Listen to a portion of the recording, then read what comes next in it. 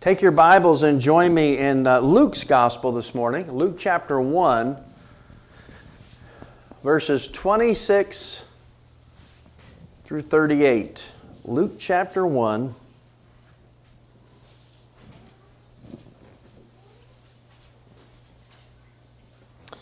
verses 26 through 38. Are you there? All right. I've titled this message, This Means War. I think for too long we have embraced Hallmark's version of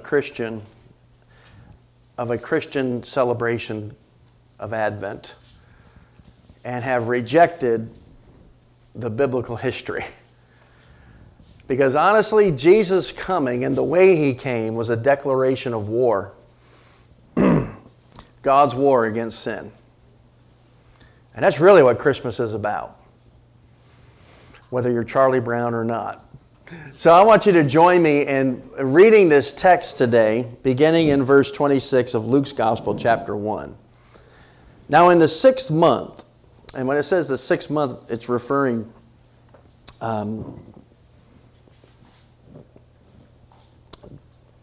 to Elizabeth's pregnancy, which we just got done talking about there in chapter 1. Now in the 6th month, the angel Gabriel was sent by God to a city of Galilee named Nazareth.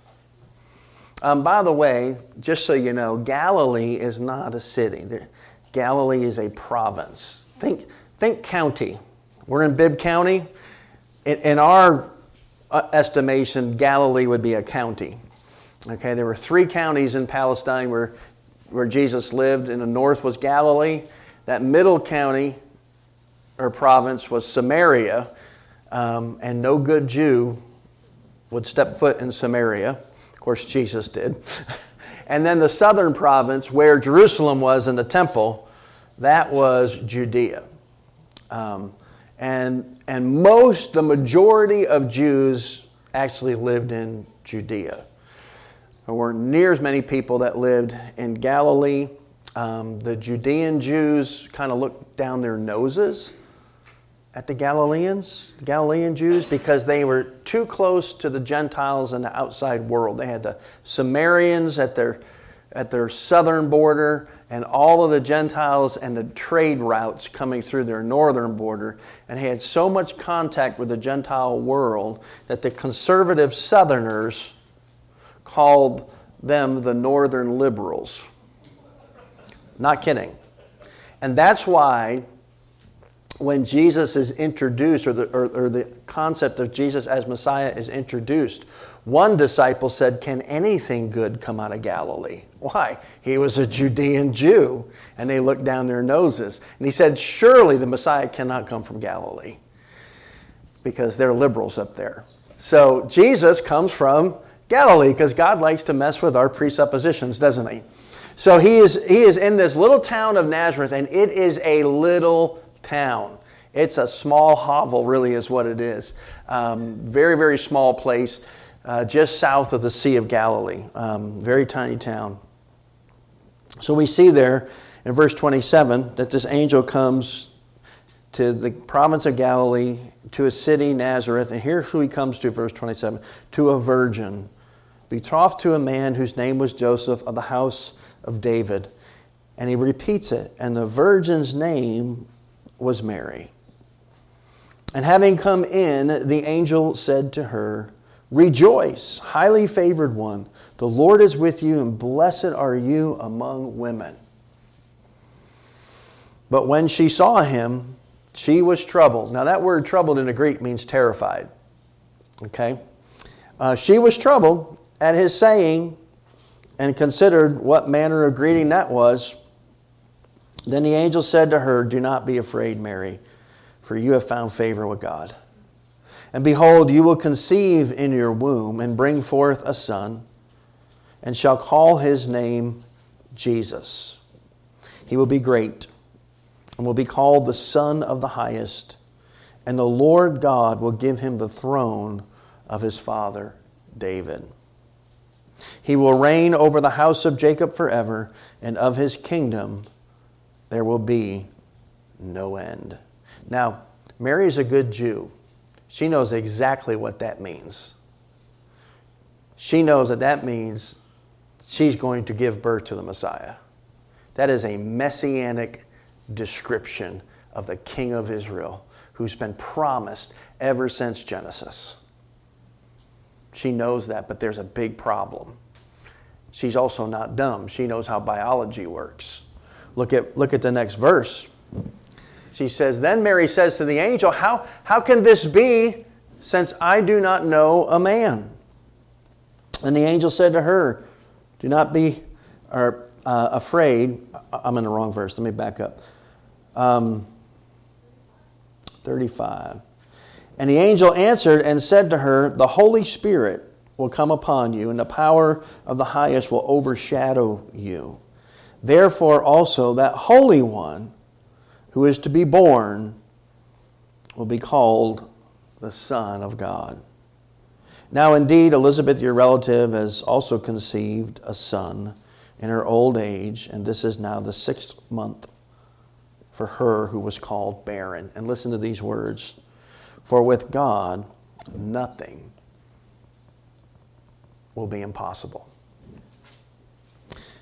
Her response is so telling. Look at verse 38. Then Mary said, behold, the maidservant of the Lord. Let it be to me according to your word. And the angel departed from her. I love that text. And I love the context of that text. But there are some issues with it. There are some scientific issues with it. I'll never forget a phone call I got from my wife. I guess it was December. And Sam was with me. You were much younger then. I don't know if you remember it, certainly like I do. Sam and I were in my car, and we were driving over the swamp that lies between Fort Valley and Roberta. And we were driving down the road, and Elizabeth had taken 3 of the other kids and was on her way to go visit her parents in Kansas. Do you remember that, Sam? Sam was with me, and I get a phone call, and it was fairly early in the morning, and it's Elizabeth, and she says, "You're not going to believe this." Well, I was already nervous about her driving in the wintertime, all the way from here to Kansas. They had stayed over the night somewhere, and I said, "What?" She said, "I wasn't feeling good, and so I stopped and took a pregnancy test." I said, "You're kidding." She goes, "I'm not kidding." I said, "Well, was it positive?" She goes, "You think I'd be calling you if it wasn't positive?" That's what happens when you're on your 8th kid. It's not like this big reveal surprise thing. And then I said one of the most, again, my brain I think I had a stroke. Those of you that know me, which is most of you, know that I'm never at a loss for words. I've always got something to say, even if it makes no sense. I couldn't find a box for that to fit in. I mean, we're old people by this time, and I paused for a minute, just trying to, what in the world? How can you be pregnant? And I literally said this. Talk about an awkward moment. I literally said to her, "Well, how did that happen?" And she said to me, "You want me to draw you a picture?" And I said, "No, I know how it happened, but we're old. How can this be?" She goes, "I don't know, but it is." That's kind of an awkward moment. And what was really funny is about 3 months later, I wasn't always on that road. 3 months later, I happened to be in the same spot and not paying attention to anything, thinking about my next stop, whatever I was doing.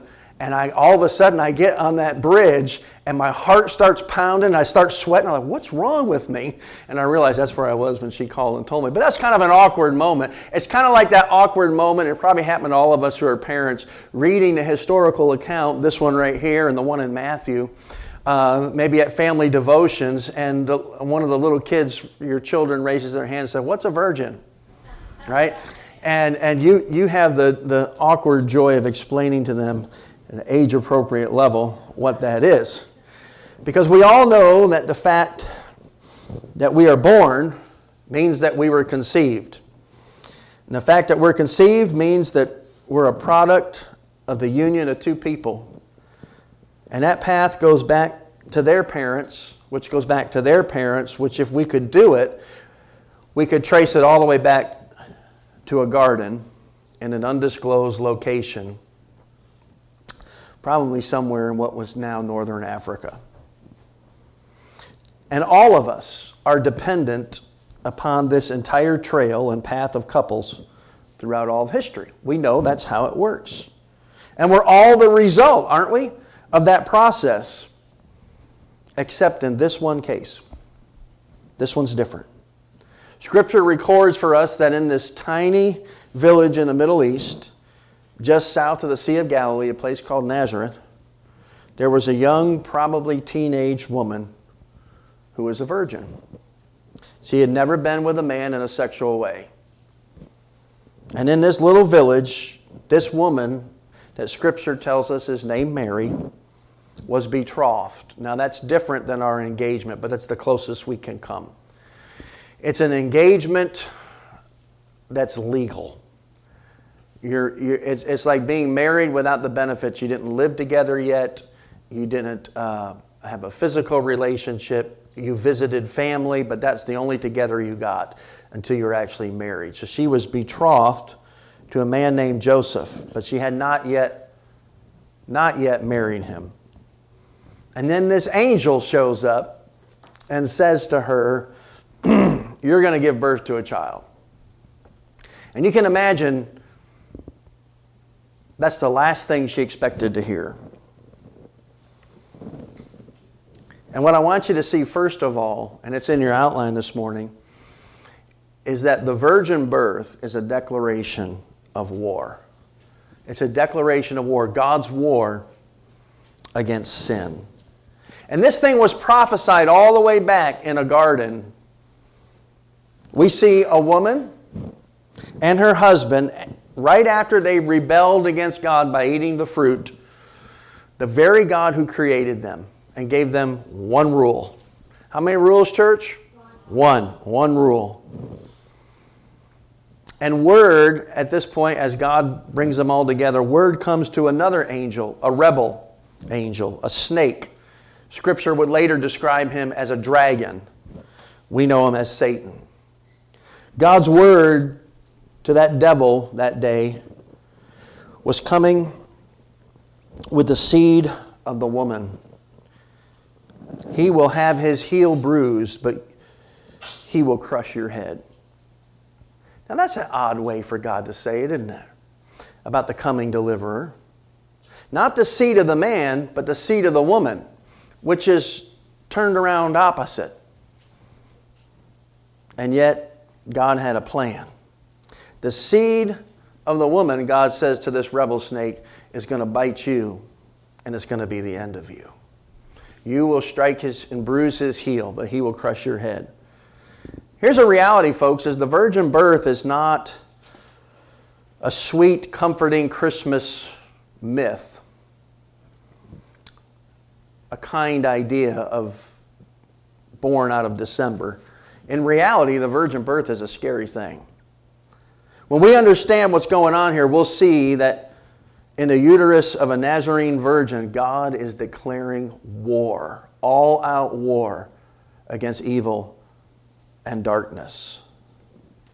And as we see in our text this morning, as this angel comes to Mary and explains what's going to happen, she has a very important question. He tells her, you're going to give birth to the Messiah. And she completely understood exactly what this angelic messenger said. By the way, we only have three, because Satan is included in that. He's an angel. There are only three angels that we know the names of. One is Gabriel, the other is Satan. Does anybody know the third? Michael. Michael, if you got that wrong, I can't help you. Yeah, Michael is the archangel. He's the head angel, now that Satan has been ejected from heaven, right? So there's really only 3 named angels. In the apocryphal book of Enoch, there are a bunch of other angels that are named. Now, we don't know if that's accurate or not, but it is at a minimum interesting. But Gabriel comes as a messenger, and he tells Mary that God is going to send the Messiah through her.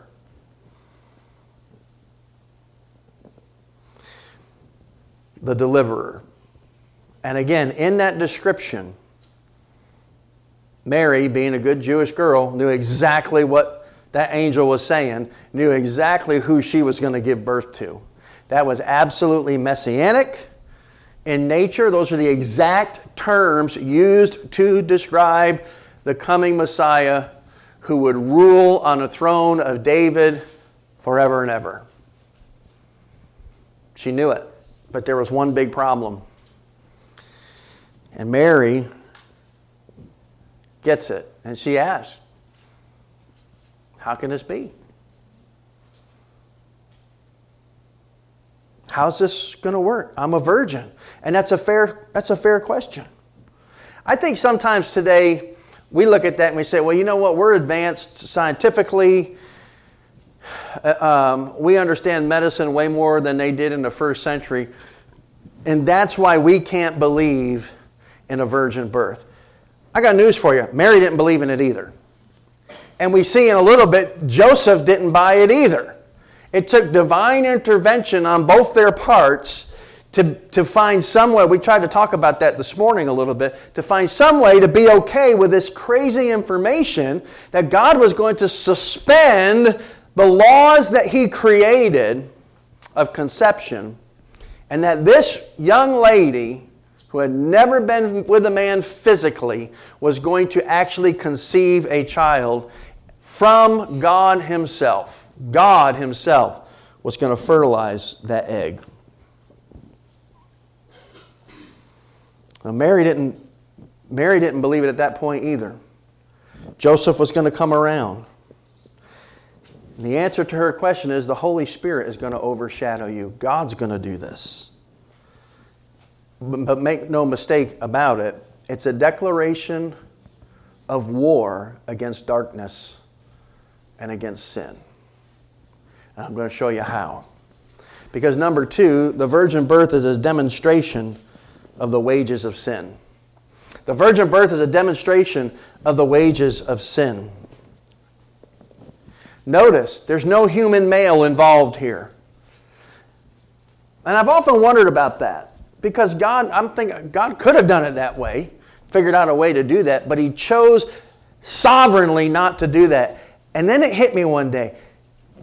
Because there is no human male involved, it absolutely shatters our pride and our human self-dependence, doesn't it? God was not going to do it that way. God said, I don't need you. I can do this on my own. I can do this outside of you. And a few chapters earlier, in a book called Genesis, we see Eve here. And the Bible says that Adam knew Eve, and she conceived and gave birth to a son. And look at what Eve says. And Eve said, now we have a man with the help of the Lord. They have a son. Remember, the last thing I said to her is, hey, God says, I'm going to put this thing back right. And the serpent's going to bruise the heel of the seed of the woman, but his heel's going to crush the serpent's head. And so she's just thinking that she's that woman. She gets pregnant through the natural means. A boy is born. And she says, this must be him. And she names him what? Abel, right? He had a brother named what? Cain. Isn't it interesting that the first, and I'm sure this is not the connection, this is my poor thinking, but that the first human being conceived naturally and birthed into the world as a result of the first 2 parents is named Abel. Shortened form of ability. We got this, God. Watch what we can do. Right? And she says, this is it. This is the one. Here's the problem. Abel dies. Abel's not Abel. Not only does he die, how does he die, church? He is murdered at the hands of a jealous brother, out of jealous sibling rivalry. He got him. He's all right. He's fine. He is actually murdered by his own brother. I guess he's not the one. And then, of course, she has another baby. Does anyone remember his name? This is extra credit points. What's his name? Seth. Good. Seth. And she thought for sure this is the one. But boy, the one doesn't show up until the Gospels, the first century. Everyone dies. Through all the bloodlines, from Adam and Eve till now, there is one common theme. You know what that is? R.I.P. What's that stand for? Rest in peace. That's the only common theme among us. Is that we all die. And this death, they all paid the wages of sin. And what is the wages of sin, church? Death. I'll never forget standing over my own father's casket and preaching his funeral sermon. And I preached on a theology of death. And that the reason my dad was lying there in that casket was because of his sin. And you know, I don't get to say that at most funerals because it's not always appropriate, but that's my dad. I can say what I want to. And I did. I told everybody there, he's lying in that casket because of his sin, and mark it down, one day you're going to be lying in yours, and it'll be because of your sin. Because what is the wages of sin, church? Death. And it has always been, and it always will be. But now we have this different person. Now we have the fulfillment of this prophecy. And he will have a name also given to him, which is Emmanuel. And what does that name mean, church? God with us. Now you can put that on a Christmas card or cross-stitch it into a pillow. But I'm going to tell you the truth. God with us is not good news to a fallen man. It's not. God with us is not good news to a world who hates God. Matter of fact, it's the worst news possible. And yet, here he is. Adam and Eve's response to God's presence in the garden. What's the first thing they did after they ate that fruit and God shows up for their nightly visit? What's the first thing they did? They hid. They never played hide and seek before. Why did they hide this time? Because God with us is not good news for fallen man. And not only did they hide from the presence of God, they were hiding in their fig leaf outfits, covering their nakedness, their efforts. Fallen man and a present God is not good news. You know why they were hiding? They didn't want to be around God. And some of us are the same way. Fallen man doesn't want to be around God. God with us is not good news. They didn't want him around, and neither do we. We want to be left alone to live our lives without God messing it up and reminding us of our brokenness. That's true. You know about the only time you don't see that? It's when people are forced to face it. And that's at funerals. We had a funeral in here yesterday. A friend of mine, Jeff, longtime resident here at Lake Wildwood. Very interesting man. People come to funerals because they have to.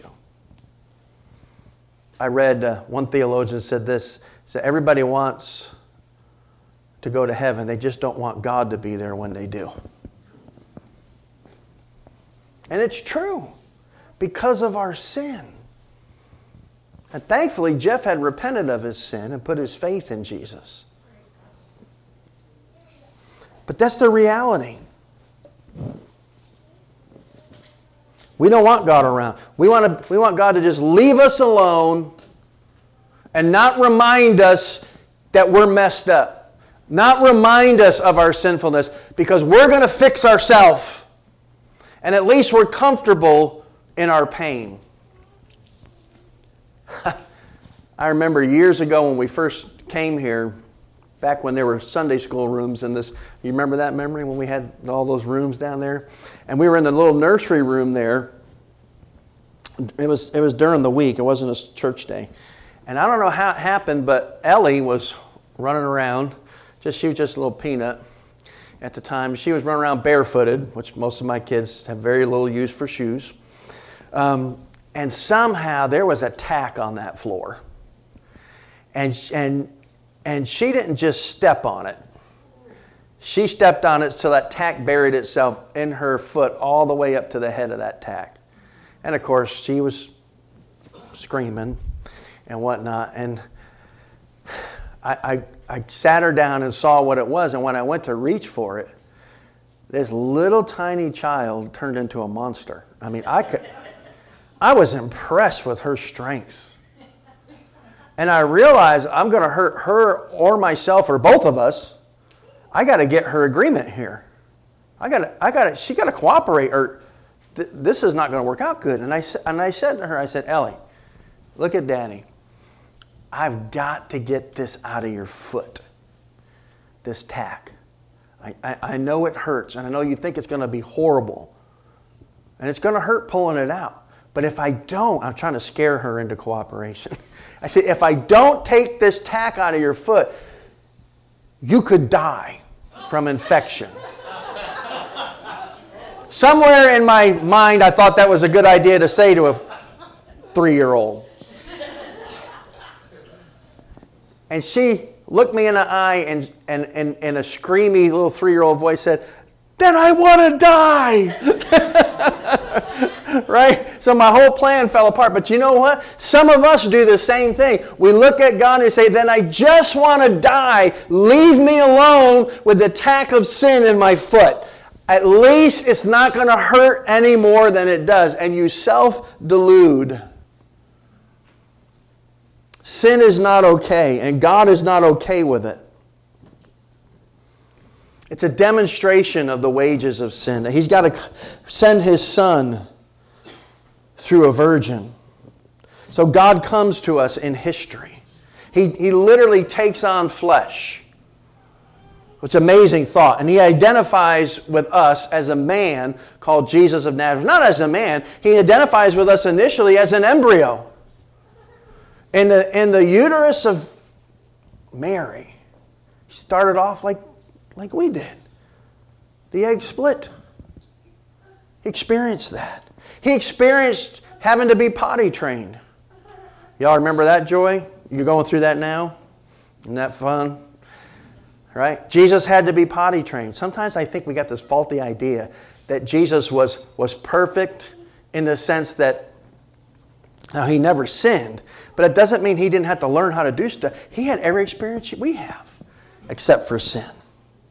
He had to learn how to walk. Remember your babies taking those first steps? That was Jesus. He goes through every single stage of human existence. There was a time when Jesus' voice began to crack. And girls became interesting and terrifying all at the same time. He went through that. He knew what it was like to be you. Why did He do that? So He could save us from ourselves. That's why. God with us means that you can hide back there in the bushes with your fig leaf outfit, but you better know you're going to face Him. It's no fun playing hide and seek with someone who knows exactly where you are. And ultimately, you're going to come face to face with the Lord Jesus Christ. And His very presence on our planet, listen to me, is a judgment against us all. He's saying, you all are so messed up, and that tack of sin is so deeply embedded in your soul that I have to come in human flesh and experience everything you experience, and then pay the price for your sin, having committed none of my own, in order to pull that out of you. It is a demonstration of how expensive our sin is. But then lastly, I want you to see that the virgin birth is an act of God's mercy. Isn't it? Have you ever noticed in the Genesis account how calm Eve is? She's talking to a snake. And yet she's calm. First of all, I don't think I've ever talked to a snake. I've screamed when I've seen a few of them. But I've never talked. I was out duck hunting yesterday morning in the swamp. And it was warm. It was warm enough that when I finally got out there in the mud and in the water, I'm sitting there realizing there could be water moccasins in this swamp. It's warm enough. They could be out here. And I'm about as fast as a turtle in these waders stuck in the mud.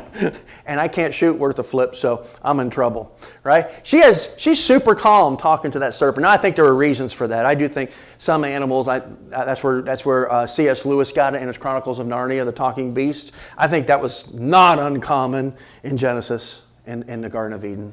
I don't think the snake was the only thing that probably talked. We've cracked some animal code even in this drastically fallen world, and are able to communicate with some of the higher forms. I think that was probably not out of the norm per se. But she's comfortable when she approaches that old rebel serpent. And by the way, Satan wants it that way. Eve isn't scared. And Satan wants you to be comfortable. You know why? Because he's feeding you like a cow on the way to the slaughterhouse. He doesn't want you to have any indication of where you're headed. But I assure you, the wages of sin is death. He wants you to be lulled into a false sense of security until it's too late. So Eve's comfortable. Mary's not. Because what do we see Gabriel having to say to Mary? Fear not. Now he's honest with her. He doesn't hide the truth from her, and he doesn't whitewash it. You notice that? He shoots her straight. But he has to tell her not to fear. Unlike Eve, who wants to be wise by reaching out and grabbing the fruit and eating it on her own, this new woman, Mary, instead seeks wisdom the way that God has said to seek wisdom, by seeking the face of the Lord. And she asks, how can these things be? Instead of Eve, who says, you're right, we won't surely die. This woman, in submission to her God, says, what? Let it be to me according to your word. Eve disbelieved the word. Mary believed it. And through this virgin womb, she surrenders and opens herself up to God sending His very presence, His very Son, through her. The one who is both God and is also our brother, a human being, truly God and truly man. And He says, you're going to give birth and the child's going to be called the Son of the Most High God. And that is frightening. She knows what that means. And when Mary finds out she's pregnant, the satanic powers go mad. The first thing they try to do is kill this baby in a horrific chapter of history. Then they tempt him as a man. They drag him down to try to destroy him. And ultimately they do, as they nail his torn apart body on a stake in public to die, rejected by the majority of those who followed him. And he suffers there the entire curse of death. The virgin-born God-man.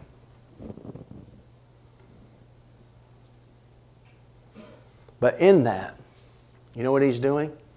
He's turning back the old dragon's power. As he's removing the guilt and thus the condemnation of our sin. Isn't that great news today? He undid what was done in Genesis in that garden. But what do we do today? We hide in our fig leaf outfits, trying to fix ourselves. Here's the lie that we say to ourselves. Well, you know what?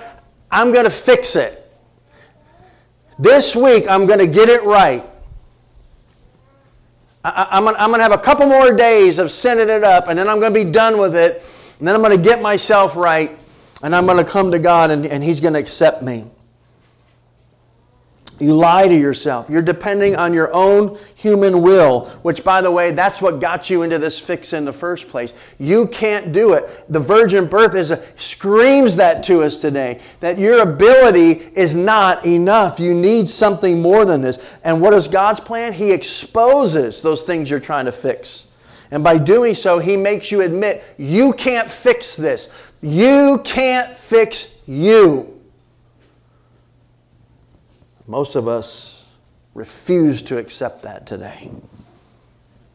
And He also says if you keep trying, it's going to kill you. Not maybe, it will. So what do? We must repent and believe in the virgin-born, sinless Son of God, that He came, lived a perfect life, paid our sin debt in full, kept the law perfectly in our place, died, rose again in victory over sin, death, and the grave. And we need to accept the victory of someone else because we cannot manufacture our own. Amen, church? There are some of us today who need to be driven to the point of dependence. You need to be brought by the Spirit to the place that Mary was brought. Let it be to me according to your word. I'm done. I'm done. I can't fix me. You do it. And there's others of you in this room that are believers. You're trusting in the Lord Jesus. You really are, but you don't see in the illusion of all of our Christmas lights and tinsel and decorations the fact that Christmas is violent. Christmas is a war story. Christmas means that all the enemies of God, including of those of us who were once enemies of God, have been put down by the power of a new man who has no biological father but knows how to say Abba. Maybe what all of us need this Advent season is to be reminded of that dependence on God. To be reminded of the warfare that's going on all around us and for some of us within us. And to cry out in gratitude to God who fought our enemy for us in a surprising and unexpected and upside down kind of way.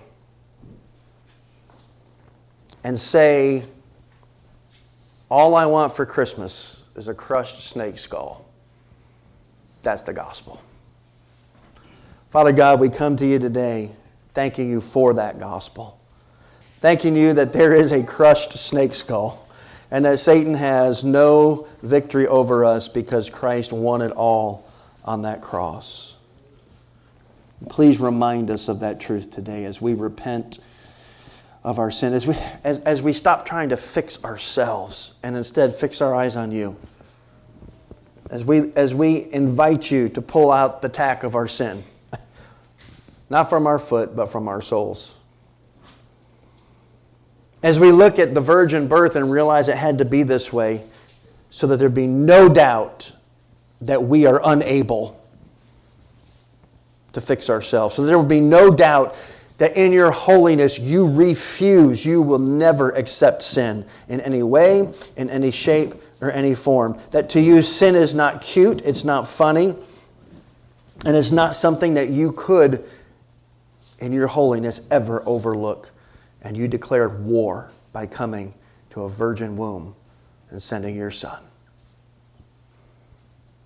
But we also thank you for the mercy that we see in a virgin birth today. The kindness that you extended to us. Where our first mother was not afraid and should have been.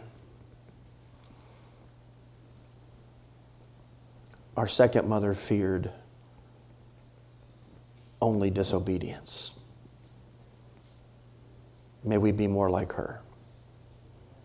May we say with Mary, let it be to me as you have said.